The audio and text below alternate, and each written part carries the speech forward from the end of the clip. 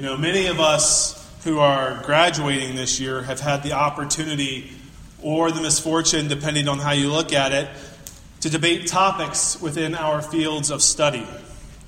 Whether it was debating the merits of Paul's idea that we are all saved by faith alone versus James's statement that faith without works is dead. Maybe debating the merits of an estate tax during an economics class. Or even challenging one another on the merits of Common Core curriculums in an education class. Debating is something we have all done during our time in school. Those who are graduating from high school this week have probably had the opportunity to debate a wider array of topics that in some cases they were more passionate about, and in others, maybe they could have cared less. Debating is not something that's new to the church either. During my time at Wesley Theological Seminary, I experienced more than my fair share of classroom debates. During some of those debates, I was engaged, dropping theological bombshells on my opponents to the point where they were unable to recover.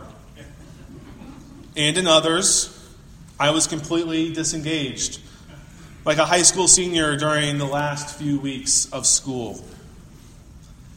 In our scripture reading this morning, Paul is responding to a debate.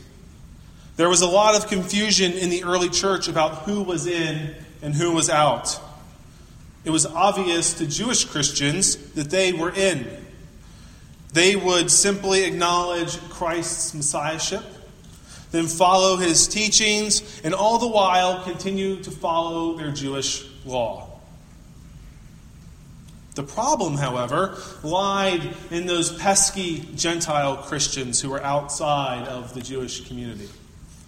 Gentiles were those who did not identify as Jews, and as the first disciples began to gather, the question of how do those who are not Jews follow Christ became an issue. Earlier in Paul's letter, chapter 2, verse 3, we see Titus, a Gentile, not feeling compelled to be circumcised.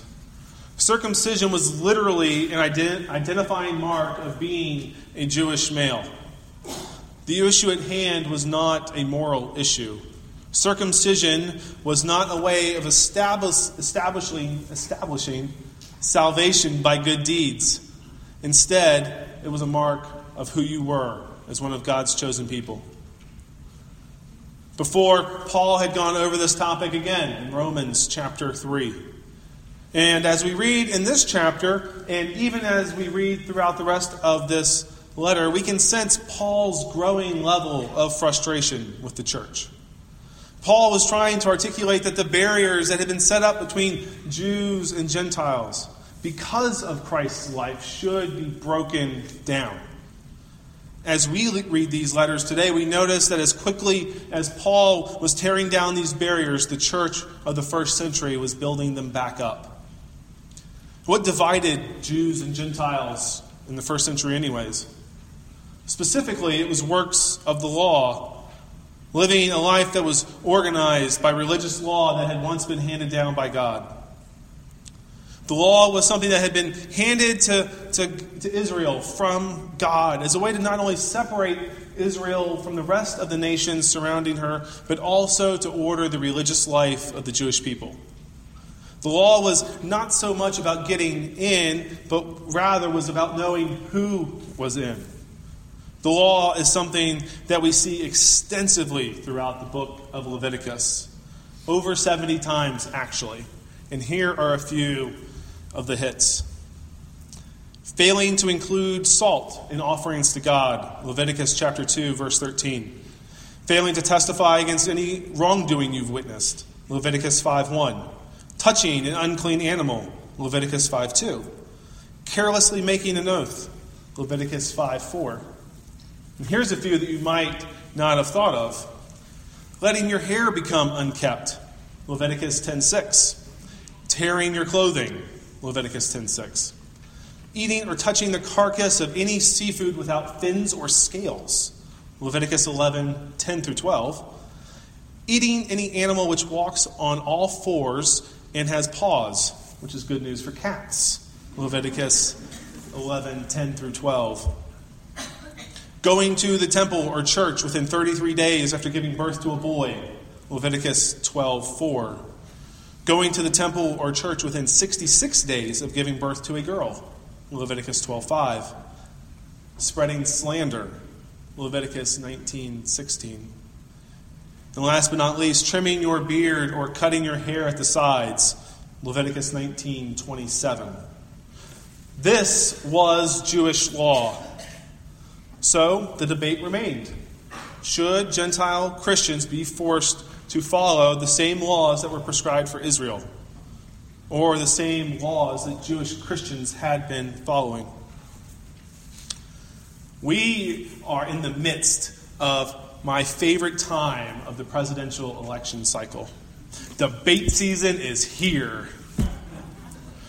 As someone who studied political science in college, worked on a Senate campaign, and even organized a Senate debate, this is my favorite time in the political cycle.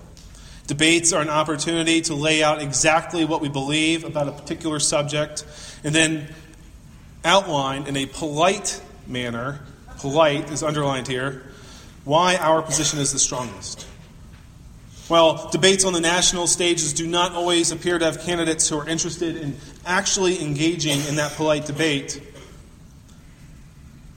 Debating is a great way for us to determine which beliefs, ideologies, and other strongly held opinions are our strongest.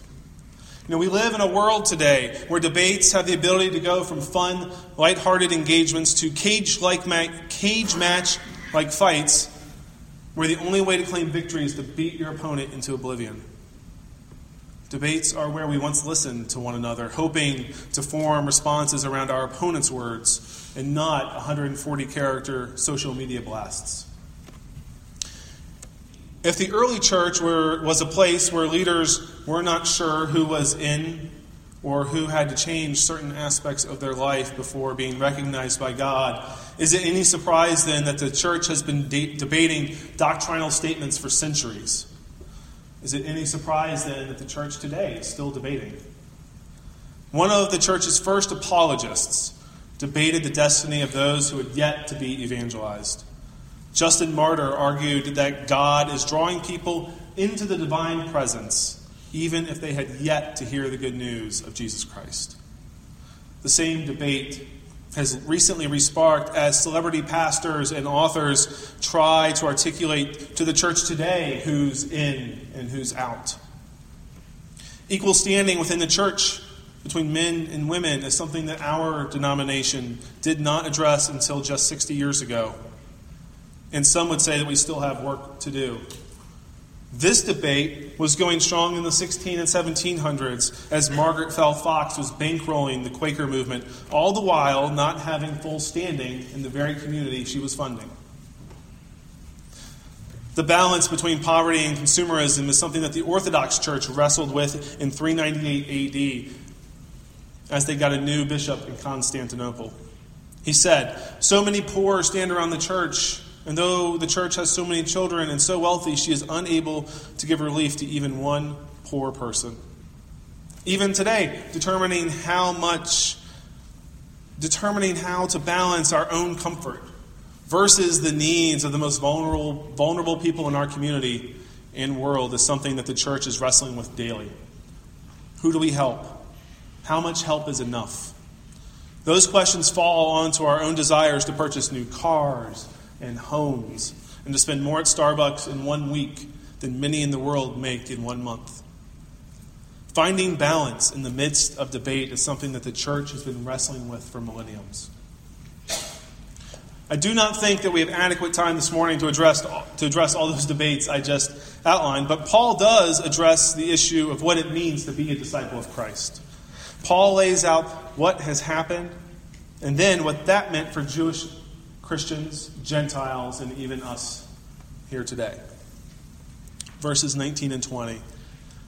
"I have been crucified with Christ. It is no longer I who live, but Christ who lives in me.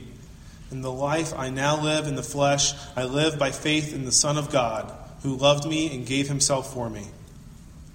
In other words, Christ's faithfulness redefined what it meant to be the people of God. It isn't our own faithfulness to God, but instead God's own faithfulness to us that rewrote the book. No longer are we bound to works of the law to be justified or be made right before God. No longer is there a checklist of things that we need to do to earn favor from our Creator. Through Christ's own faithfulness, we can experience the grace and love of God, even in those moments when we are not necessarily living up to the example laid before us by Christ. Works of the law cannot justify us any longer because God has chosen to redefine what it means to be a people of God through the faithfulness of the Messiah, Christ Jesus. In any good debate, though, the question of why is addressed. And Paul does so next. First, because Christ came for all people, his faithfulness as the Messiah cannot be limited to Israel alone. Christ's faithfulness extends beyond the temple. It extends beyond the church. It is now irrelevant if you are Jew or Gentile. Christ came for all, and his faithfulness redefined what it meant to be God's children. Second, the purpose of the law was to reveal sin, but to the individual committing it as well as the community around them. Because Christ dealt with our sin on the cross, works of the law will never be able to justify us before God.